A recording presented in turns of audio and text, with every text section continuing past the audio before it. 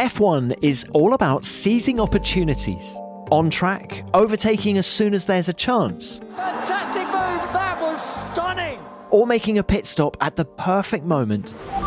And box to overtake, Can change a driver's race. Off track, taking opportunities can transform a driver's life. And in the days after his unexpected, unbelievable F1 race debut, Nyck de Vries knew he had that opportunity. The phone just kept going, and I really wanted to use the momentum and the buzz that was happening to conquer and create an opportunity for me in Formula One. Phone calls led to flights, meetings, and finally, a deal. Nyck wasn't going to let this chance slip away, and this is how he seized it.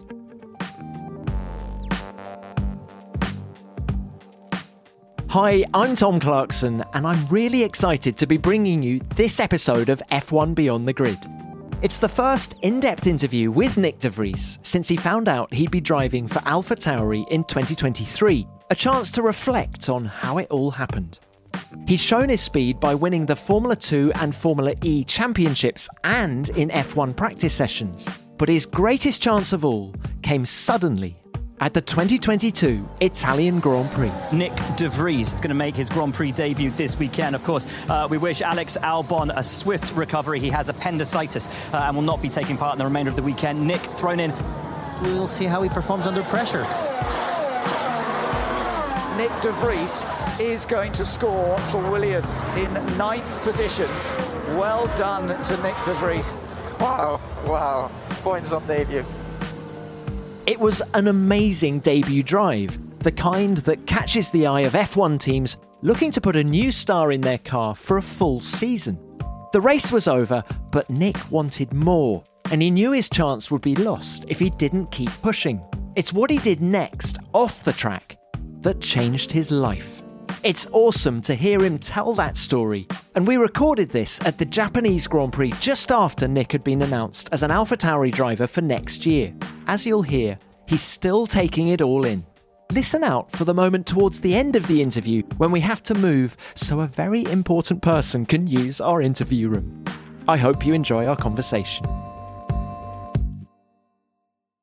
Nyck, many thanks for your time. It's great to have you on the show. You being the latest full-time Formula One driver on the grid, just how good does that sound? It sounds absolutely amazing, and something I've been dreaming of my whole life, working towards a very long time, and it's been a long and tough journey, and to kind of get the opportunity to fulfill that childhood dream, it's just great. The fact that you've had to fight so hard, and you're 27 now, let's not forget, that's 10 years older than Max Verstappen was when he came in. But does it make it all the sweeter, the fact that you've had to fight so hard? I think everyone walks their own path. So regardless of my age or how I got here, I think is almost irrelevant.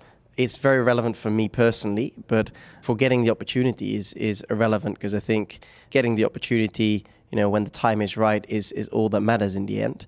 For me personally, it's obviously been a roller coaster of a journey, and it does feel even kind of better to now get the chance after, at times I probably would have thought it would have been less likely to ever fulfill my dream, but at the same time, I never really gave up on it. What's been the reaction around the world? I couldn't help but look at the Dutch newspapers the day after the announcement, front page. Yeah, everyone's support has been overwhelming. I mean, outside the paddock, publicly, but also very much in the paddock, from other drivers. It's been a pleasure to receive so much positive support, but at the same time, I try also to remain grounded, and I try to seize this moment and enjoy it, be grateful for it, but soon also the future and a new challenge will start. Can you tell us a little bit about the negotiations and when everything started? Because I believe it all happened very quickly. Well, to me, it almost feels like a 12-month marathon, because after winning Formula E last season, obviously there were strong conversations with Williams to potentially take George's seat because he was going to Mercedes. That didn't happen. And then naturally, the kind of conversation for 23 almost started, instantly. And that doesn't happen on a daily basis very actively. But, still it's in the air. I was a reserve driver for Mercedes, already last season, as well as for Williams. So that contact has always remained, and the relationship was growing between myself, Williams, and Jost and the team. So I felt like it was a very lengthy process. And at the same time, I also needed to secure a career outside Formula One because, I can't build my future on hope. I need to be realistic about it. But at the same time, I didn't want to give up on my dream and goal. And juggling with those balls felt very intense and at times exhausting, but we never really gave up. And when it really kind of started was obviously when the kind of Oscar conversations and scene was starting publicly. And then when Fernando decided to pursue a different direction and commit to Aston, then obviously that, brought a whole different momentum to the silly season. And then eventually Monza happened out of, nowhere almost. Alex's misfortune obviously became my fortune. Felt very sorry for him, and it in a way it feels strange to kind of capitalize on someone else's misfortune. But yeah, that's how it kind of went. Can we talk about that Monza weekend then? You start in the Aston Martin in FP1, do a great job. Everyone at the team has told me that. When did you know that you were going to be racing for Williams that weekend? Yeah, I was really relaxed on the Friday evening. I went down to Mercedes, meet my friends there, and I stayed till probably 11:15 at the track, talking with them how their Friday went, and just social chat. And I was happy to stick around. I generally like to stay at the track in the evening. Yeah, I went to bed at midnight, which is way past my bedtime. And then obviously I wasn't really able to oversee what was going to happen in the future. And on Saturday morning, I was in the pedal club, drinking a cappuccino, was quiet. And then suddenly James Vowles called that I had to come down to the Mercedes engineering truck because there was a chance I would be racing. And I just couldn't believe it. 10 minutes early, we had conversations about the future, like, what is happening. And then suddenly he called back and said, "You're driving." And I just couldn't comprehend with the situation. And everyone was quite happy for me. But I was like, guys, let's, hold on a second. And then I went down to Williams. And obviously it became very quickly clear during the FP3 briefing that I was going to race that weekend. And literally this was happening 1.5 hours before FP3. It's an amazing story. And you did drive for them in FP1 back in Spain. So, this might seem a silly question, but overalls, helmet, was that already at Williams just in case? Yes, that was ready. Obviously, and your seat as well, I suppose. So correct, yeah. I'm obviously also reserve at Williams, so everything was prepared in terms of seat, kit, helmet, etc. However, it was a while ago. I had driven their car and their simulator, and I was actually running Alex's wheel in Spain, but I chose to run Nicholas's steering wheel in Monza because that one was a little bit closer towards me. Still too far, but closer. But some of the switches and everything was different, and it's hard to stay on top of everything when you're driving so many different cars. How I usually approach it when the moment is about to happen or when it's coming, I do my homework and then I'm prepared. But this obviously came unprepared. But the team was great. They were very welcoming, and we kind of just focused on the essentials and what I really needed to know to get going. And what was your goal for that weekend? Because actually, there isn't a better weekend to have been driving the Williams. I think poor Alex, I remember him saying to me at the previous event at Zandvoort, "I'm really looking forward to Monza. The car's going to be really quick there. It's our big opportunity of the year." So it was slippery in a straight line. So, did you think going in that points might have been in the offing? Well, I think what was playing in my advantage was that I had no time to think. I was so kind of relaxed on Saturday morning, like had a good sleep, came into the track, not expecting what was going to happen. And then suddenly I got thrown into it. And I just remember when I got the call, I messaged my family and girlfriend saying, "I'm driving." And I didn't see my phone since. I got stuck in the engineering office and the garage, and I haven't seen any other people or I couldn't have any distractions because it was just that. And obviously I was very fortunate that the package was strong at Monza, and there were some grid penalties, there were some retirements. Without the safety car, we would have not even finished because we had brake issues prior to the safety car. So all the stars were aligned, and I'm grateful for that.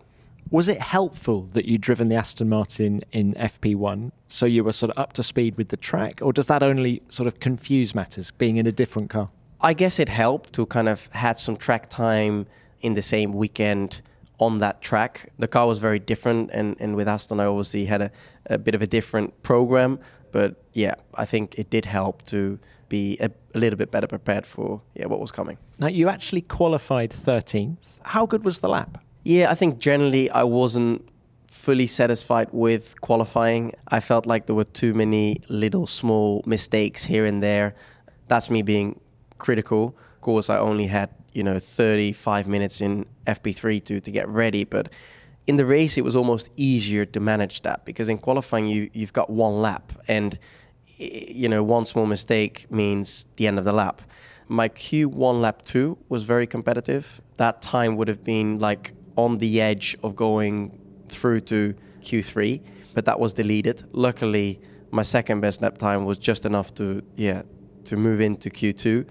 And then in Q2, my second lap, Sector 1 was great, but in the first chicane, I hit something on the steering wheel which moved the brake balance 1.5% rearwards. Accidentally. It was not intended, and clearly my mistake, because it wasn't really on purpose. And then arriving into turn 4, I obviously locked up the rears massively, and that's how I lost the lap. So let's say it was a little clumsy. I had a lap time deleted, which was a great lap, and I touched something on the wheel which put the brake balance rearward. So it wasn't perfect, but at the same time it was also decent. Definitely decent. Yeah. And then, of course, with all the grid penalties, you line up P8 on the grid alongside Max Verstappen. It was the Dutch line of the grid. I mean, how welcoming was Max? What was that like? That was unique. We've known each other since we were kids. We've grown up in the same era of racing. We, I think, approached karting and racing in our earlier years very similar. We both traveled around in a van with our dads. Yeah, we just really respected each other, and we always, we saw each other every weekend pretty much.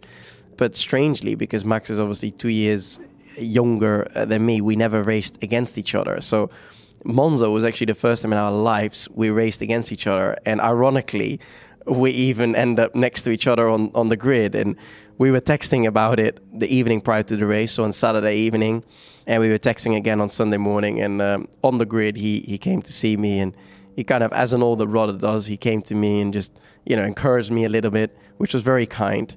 He's been very supportive. What about the other drivers? I definitely sensed in Monza that there was an outpouring of goodwill towards you. Everyone very happy that you were getting the break. The Mercedes guys, George and Lewis. Yeah, George and Lewis were...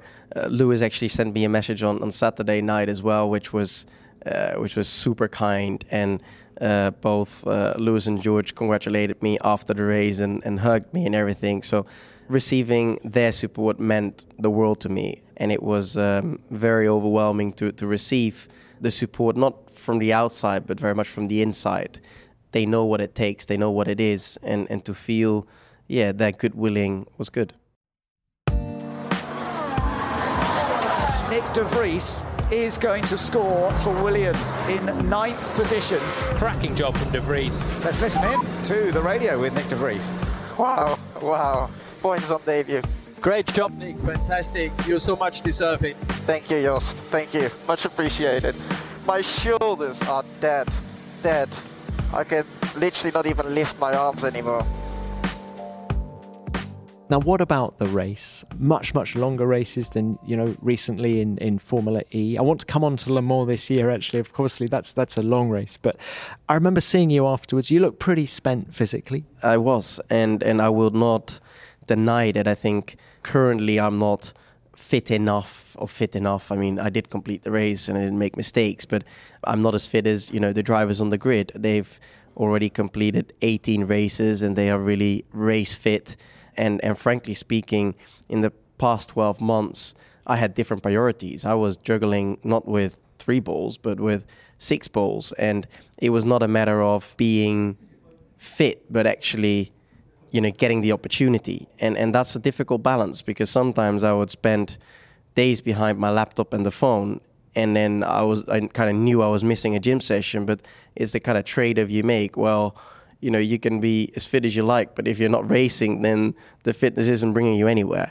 But historically, I've always been in F2. I was always, very fit. I never struggled, and I really enjoy training, and I think I'm committed to the job. So it was just a different priority, but I was clearly exhausted. You mentioned sort of being behind the laptop doing lots of work, because I think you're unique on the grid in not having a manager. Well, you and your dad. Am I right in saying that? Well, I've been a bit more outspoken about my family, because I feel this is very much our kind of accomplishment, because they've been in the background my whole life. And I am kind of the one, dealing with everything at the end. So, do you do your own negotiations? Yes. People look at that and they might be opinionated about it. But don't forget, I have a lot of people that I trust that are on the background and I talk with. I'm not alone on the ship, if that makes sense. Nick, I'm interested that you choose to do it that way. I mean, Gerhard Berger never had a manager, and I asked him why on this show. And he said because he didn't want to give 20% of his salary to someone else. That was his motivation. Just why do you choose to do it yourself when I'm sure there's a million managers out there who would want someone like you on their books? Well, it was not necessarily a decision that I deliberately want to be dealing with everything myself, but I kind of got into that situation. And I think, the past 12 months, I was also in a quite complicated situation, managing opportunities outside Formula One and inside Formula One. And frankly speaking, I think the necessity of a manager outside Formula One, I think, is less important than inside Formula One.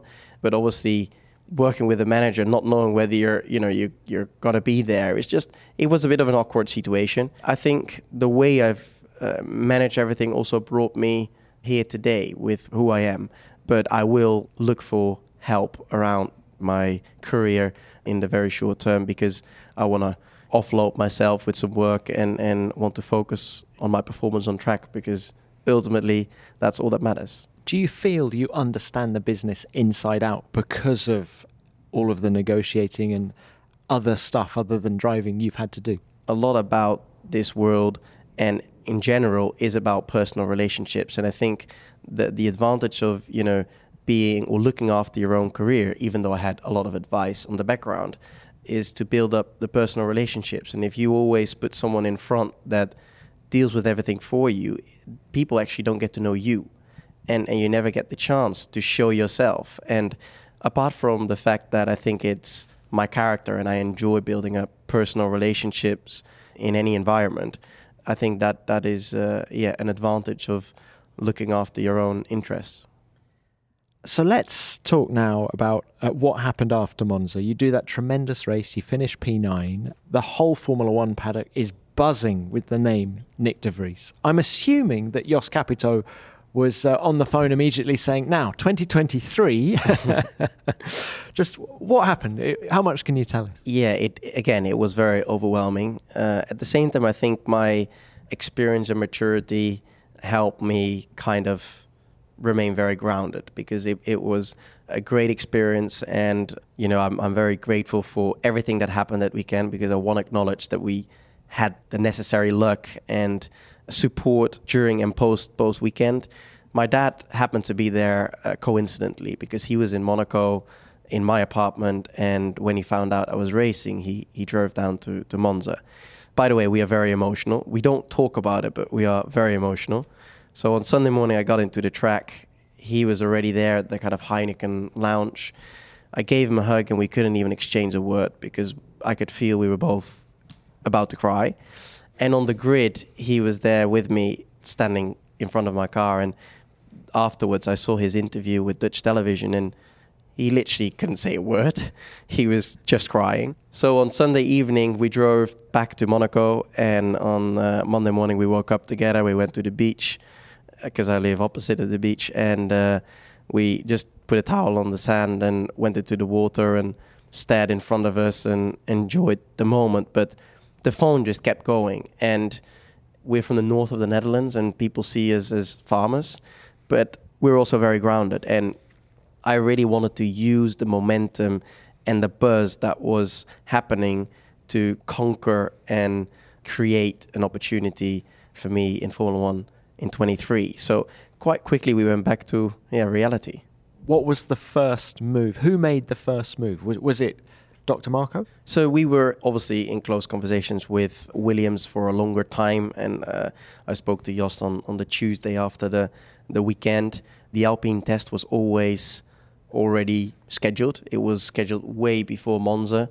Actually, I went to the Alpine facilities just ahead of Spa. But then I had dinner with Max on Monday evening in Monaco to kind of celebrate and just have dinner together.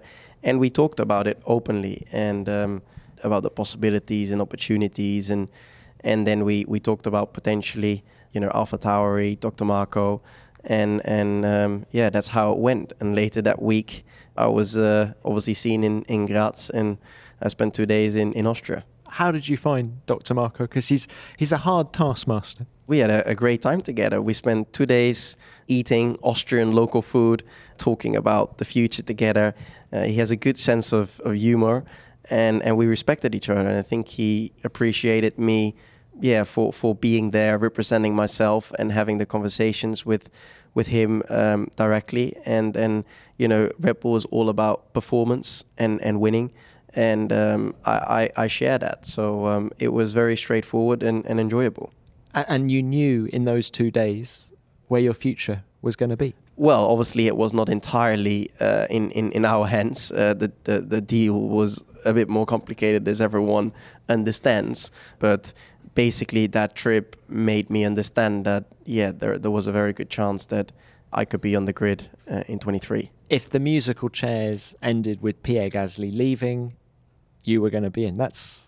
In that seat, correct. Yeah. That's fantastic. Now, what about Red Bull? Because, you were a karting world champion. You won Formula Renault champion, Formula 2 champion, I find it hard to believe that Red Bull didn't try and put you on their young driver program years ago.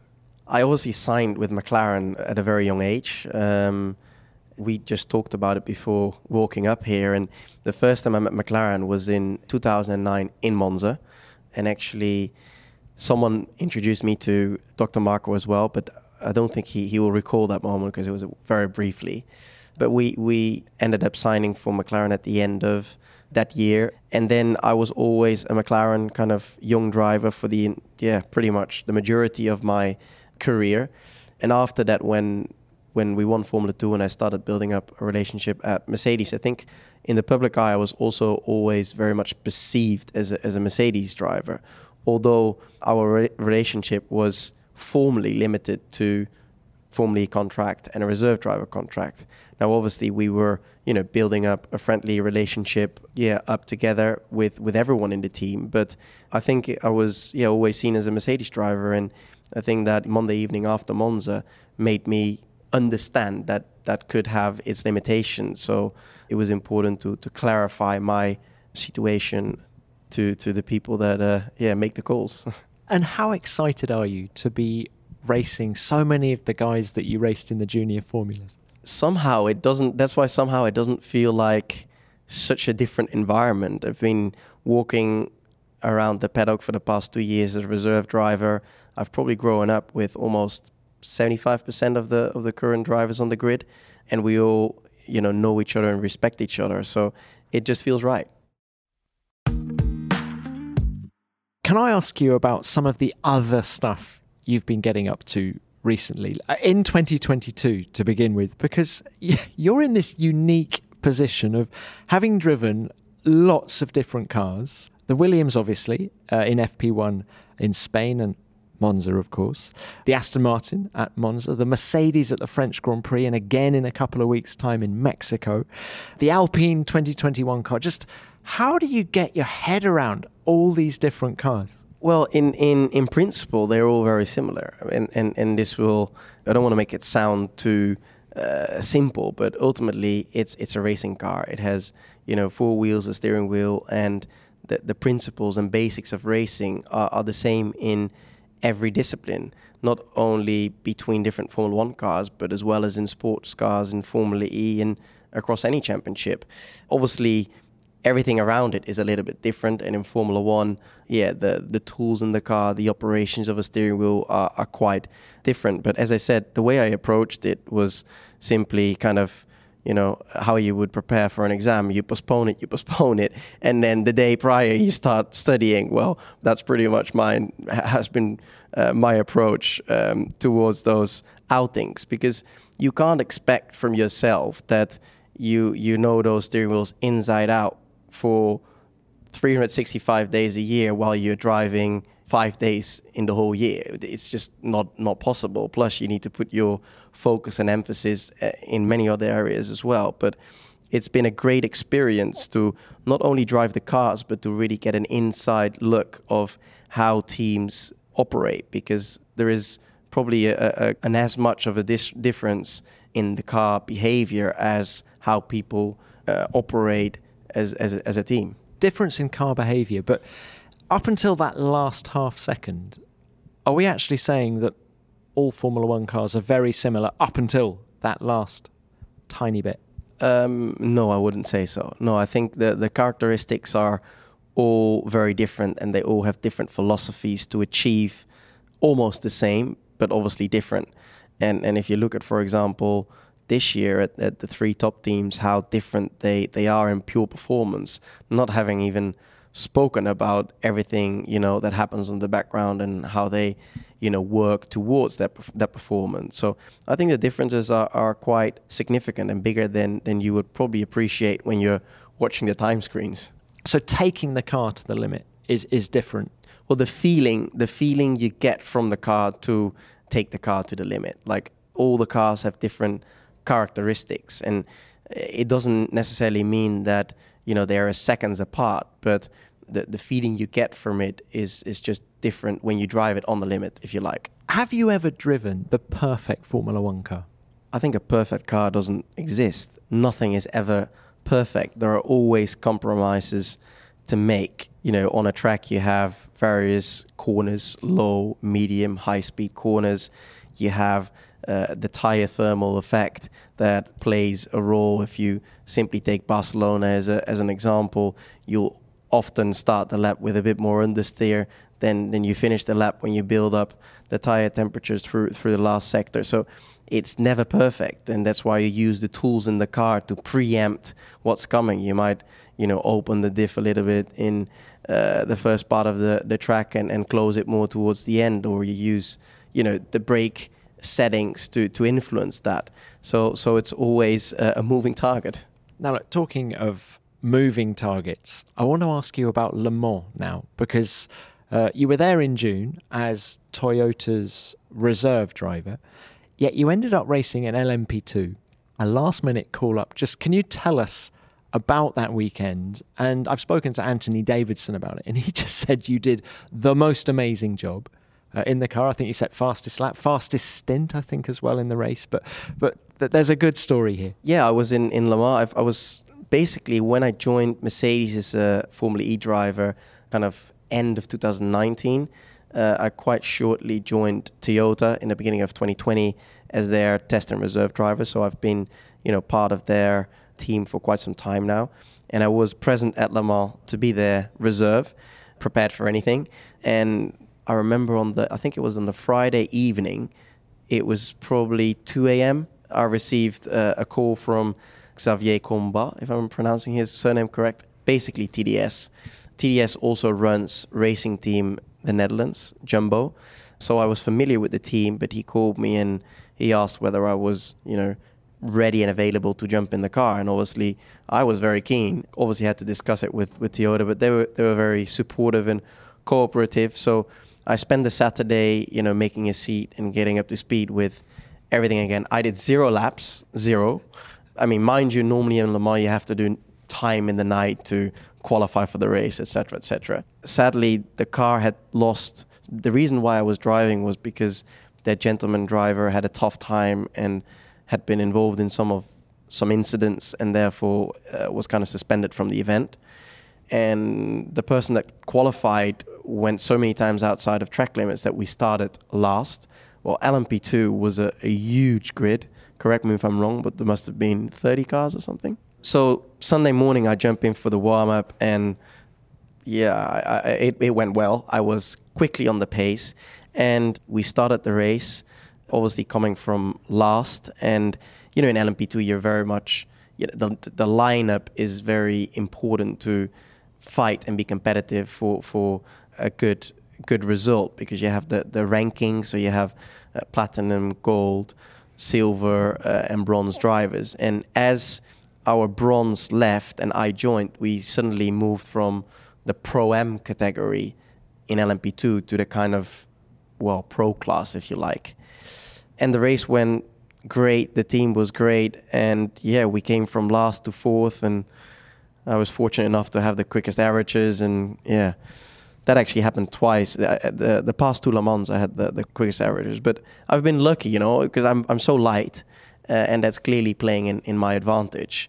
So I really love everything about that race, and one day, but hopefully I can postpone it a long time forward, I can come back to Le Mans to actually fight for a win. Nick, you're being very modest. Your composure, I can see, must help you in these weird situations that you find yourself in when you're just parachuted in at the last minute. How do you find the whole sharing a car with other drivers? Because, you are a single-seater beast at heart, aren't you? Yeah, you asked earlier, what was the perfect Formula One car you had driven? And I think from that regard, I learned a lot in endurance racing.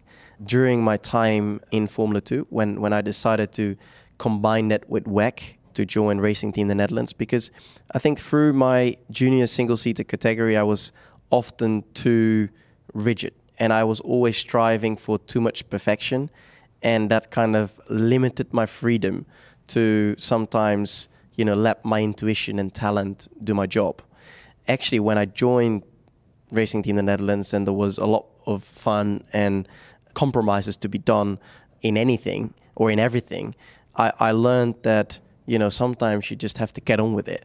I think that part of endurance racing was very valuable, because sometimes in single-seater racing, when you already with your seat, you make two different seats, you're never happy. And in endurance racing, I was sharing the car with Fritz Van Aert and Guido van der Garde, who were much taller than me, and nothing was ever perfect, but you still got to do your job, and you still got to jump in, and if the belts aren't, fully comfortable, you just have to get on with it, and that opened my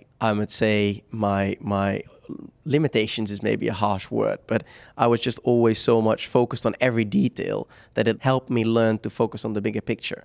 That was probably the most important thing I've learned from endurance racing, and actually, in hindsight, loved most about it, that it's a real team effort, and you're looking for the best compromise together, and ultimately, winning is more fun together than alone. Do you want to beat your teammates in endurance racing? Are you very competitive with the guys in the same car, or are you looking at the bigger picture? Bigger picture. Ultimately, it's a team effort, and if you get asked to jump in again because that is in the team's interest, because you appear to be quick, then I'll be jumping in. But if I had a tough day, I would be the first one to push my teammate ahead, because it's a team effort and a team performance. So yeah, definitely team's interest in that regard. Nick, let's throw it forward then to next year. What are the goals? I've had that question twice today, and I wasn't really prepared for it, because everything has happened so quickly, and it's just been announced, and I'm seizing the moment and obviously looking forward to what is coming. But AlphaTauri is a sister team from Red Bull. They share a lot of knowledge and resources. So I think the package and the team has a lot of potential if we use those resources in our benefit. And the team is based in Italy. I've spent a lot of time in Italy during my karting time, so it just feels like a very welcoming and nice environment. So I really believe we can do great things together, but it will require a good winter preparation together to get on top of things, and then we'll give everything we have to achieve the best we can. Can you speak Italian? Yes. How many languages can you speak? 4. My Italian is decent. Is your Italian as good as your English? No. No. But my Italian is decent. French, below average. And then obviously Dutch and English. I can actually write Italian as well, but I wouldn't be able to do that in French. But I think this will really help just ingratiate yourself with the team. I hope so, and I believe it will. And, you know, the Italians have that kind of warm family approach and feeling towards that. And I enjoy that, and I think that will encourage and also make me feel at home. Nick, the Italians do. I'm not totally convinced that Franz Tost does. I always think of Franz as quite a hard man with his drivers. Is that fair? Am I being fair? I think it's rightly so to some extent. It's a very competitive world, and it's all about performance. And ultimately, we're all here with the same objective, and that is to win. And everyone has different personalities and characters, and everyone is different. And I think it's important to appreciate every individual, how they are. And everyone will have strengths and weaknesses. And it's up to me to kind of identify them and put the best together and extract the best from everyone in the team. But I think it's, everyone deserves to have their own way of doing things. And hopefully it will lead to the same goal, because ultimately that's what we're here for. How well do you know Yuki Tsunoda, your future teammate? When he was in Formula 2, I was one of his biggest supporters. He's obviously an entertaining young guy, and he is not afraid to speak his opinion. So I enjoy watching him. He's very talented and very, very quick. So I'm sure we'll have a great time together, and I look forward to be joining him. It will be the first time in my career I'll have a smaller teammate than me. But we just figured we still have the same shoe size. So, did you catch up with him in Suzuka? Yeah, we just did actually. Yeah. We did some bonding already. I think 2 years ago we traveled together with Max once from Austria. They had a marketing event near the track at the Red Bull Ring, and I was there for an ELMS race, imagine. And we were traveling back together to Monaco ahead of the Grand Prix, and we did some bonding together. He's a very keen chef.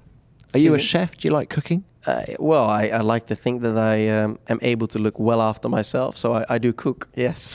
Now look, what about the 24 race calendar? It's the longest in Formula One history next year. Do you see that as an advantage or a disadvantage? Would you have preferred a bigger gap between the races to give you more time to reflect and maybe improve if that's what you need? I don't see it as an advantage or disadvantage. It's great that we have so much interest from, so many different countries around the world, and it's also exciting to be racing, in so many different places. In all honesty, in terms of weekends away and intensity, I don't think it will be that much different, because I've been doing probably similar amount of weekends in the past years. I do appreciate it's challenging, not only logistics but team personnel and everyone involved with it very much, because I'm young and I don't have a family, but I imagine people at home, have a work private life balance to manage.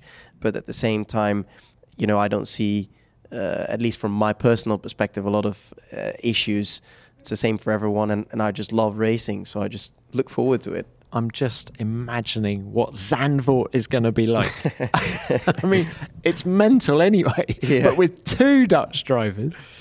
Yeah, I mean, obviously Max deserves all the support in the world, especially from our country. He has been amazing. He won a championship, and I think he will win a lot more in the near future.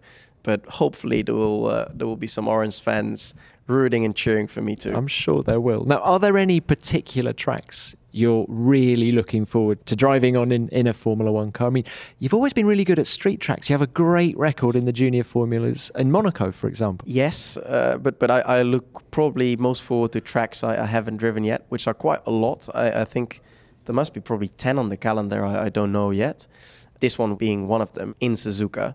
And actually being here this weekend, probably I'm already looking forward to come back here next year, not only because the track is so amazing, but also because the Japanese fans are just so kind and respectful. It's a pleasure to be here, and I think everyone shares that, and we haven't been here for quite a little while, and to see their enthusiasm again, and you leave your hotel in the morning and evening and they are there all the time, and their respect is just phenomenal. And your teammate is going to be the focus of it next year as well, isn't it? Your passion comes through so strongly, Nick, and I just wanted to ask, why motor racing for you? Where did your passion for the sport come from? Well, before kind of going back, just in the present or recent past, in any other sport, you practice your sport every day. Football, tennis, basketball, golf, anything, you name it, you practice your sport every day. In racing, we don't. We race, we are talking about 24 races, and that's pretty much all we get to do in terms of racing and driving the cars physically. Obviously, we spend a lot of time in the simulators, but that ultimately never comes close to the kind of real sensations we get in the car. So I've always been a very big supporter and in favor of racing and driving as much as I can. And I think that helped me kind of becoming a more all-round driver. Where the passion came from, well, clearly my family and father. He used to sell cars. He had car dealerships. He raced a little bit himself. He actually had a small team to fund his own racing. So he raced Formula Renault, Renault 5 Turbo, and Renault Spider. And at the hang on. Was Dad quick? Well, I think he won the 5 Turbo Benelux Championship, if I'm not mistaken. Very quick. Very quick. I think he was very conservative. Whenever I'm with him in a car, I feel like he didn't like high-speed corners. But that's where the passion comes from. He obviously wanted to share his passion with me from a very young age, but also kind of motivate and guide me into this world. And I think he was keen to give me an opportunity and hoped and wished that we could ever be part of this world and industry. My goodness, you are. And what about heroes? Who are the drivers that you looked up to when you were young? I always looked up to drivers that were just in front of me. So I often, when I was in karting at the national level, I knew everything about the kind of international scene and the drivers that were 2-3 years ahead of me. And I never had everything about the way they drove on the track in case you ended up racing them or outside the track as well. More the racing, but a little bit outside the track as well, because naturally you get to know them outside as well, but more the racing. So I always looked up to drivers that were kind of just ahead of me. Obviously, I looked to Formula One, and I appreciated and looked up to everyone on the grid. But if you really talk about a hero, I probably didn't have one, but really kind of respected and followed were the guys that were just ahead of me. So I need some names. Names. I'm trying to think. Yeah, so who was just ahead of you? Who's about 30? It's what I'm. Well, in karting, that was when you're younger. I think it's even more kind of the case. So in karting, I had a guy. There was an English guy called Scott Jenkins.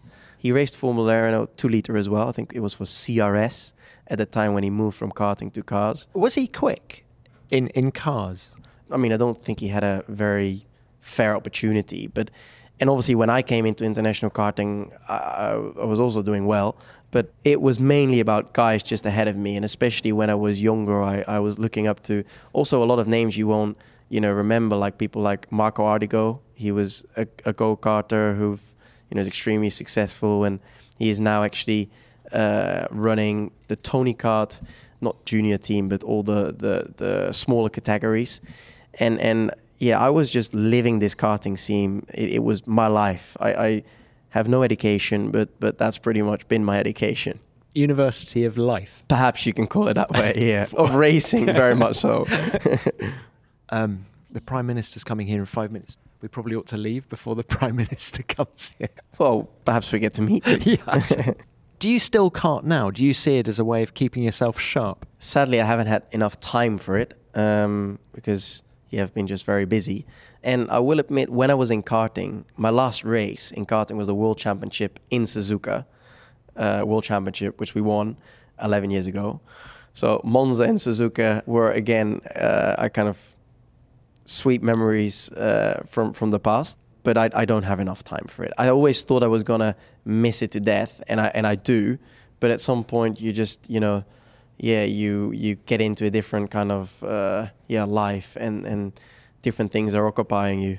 Well, you've got certainly plenty to occupy you now. Nick, it's been a wonderful chat. And from me and everyone listening to this, best of luck with what's coming next year. You deserve it. And I know a lot of people are going to be rooting for you. Thank you very much. Thank you. I think we better go because the Prime Minister of Japan is about to come into our room.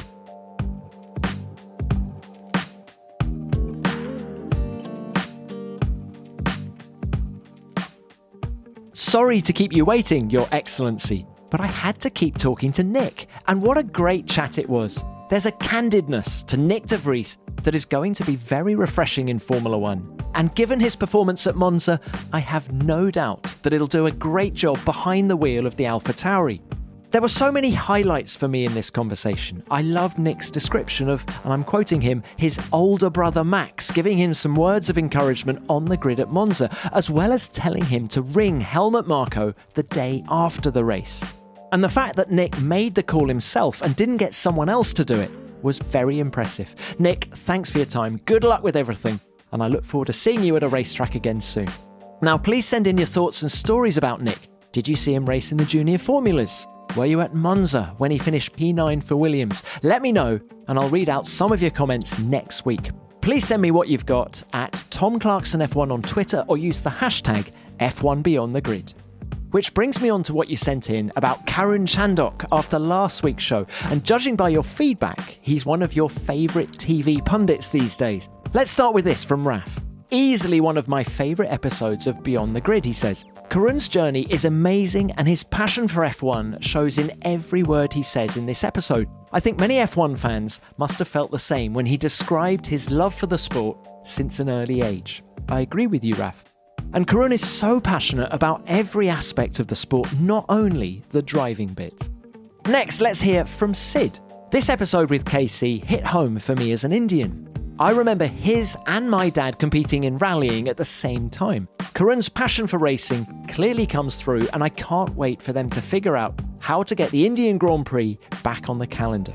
Well, thanks for getting in touch, Sid. Your dad, KC's dad, Vijay Mallya, the racing scene in India 40 years ago was clearly very vibrant. And yes, we'd all like to see the Indian Grand Prix back on the calendar. Come on, let's try and make that happen. And finally, let's hear from Ben Waterworth. An incredible episode of F1 Beyond the Grid this week. Absolutely loved hearing from Karun and his life obsession with Formula One. He definitely is one of us, and a fellow Schumacher fan also makes him even more awesome. Well, thanks, Ben. It's great to hear from you. KC is awesome. We're going to have to leave it there for this week, but thank you to everyone who got in touch. We love hearing from you, and please remember to send in your thoughts and stories about Nyck de Vries. Why not share this episode with a friend or fellow F1 fan who you think might like to hear it? Help us introduce the world to the sport's newest driver. And what are you going to listen to next? How about our interviews with Nick's future AlphaTauri teammate Yuki Tsunoda, or his fellow F2 champions Charles Leclerc, George Russell and Mick Schumacher? Or what about his new team boss, the tough Franz Tost? There are links to all of them in the description for this episode. Thanks also for leaving us ratings and reviews. We love reading them, and please keep them coming. And thanks for listening. F1 Beyond the Grid is produced by Formula One and Audioboom Studios.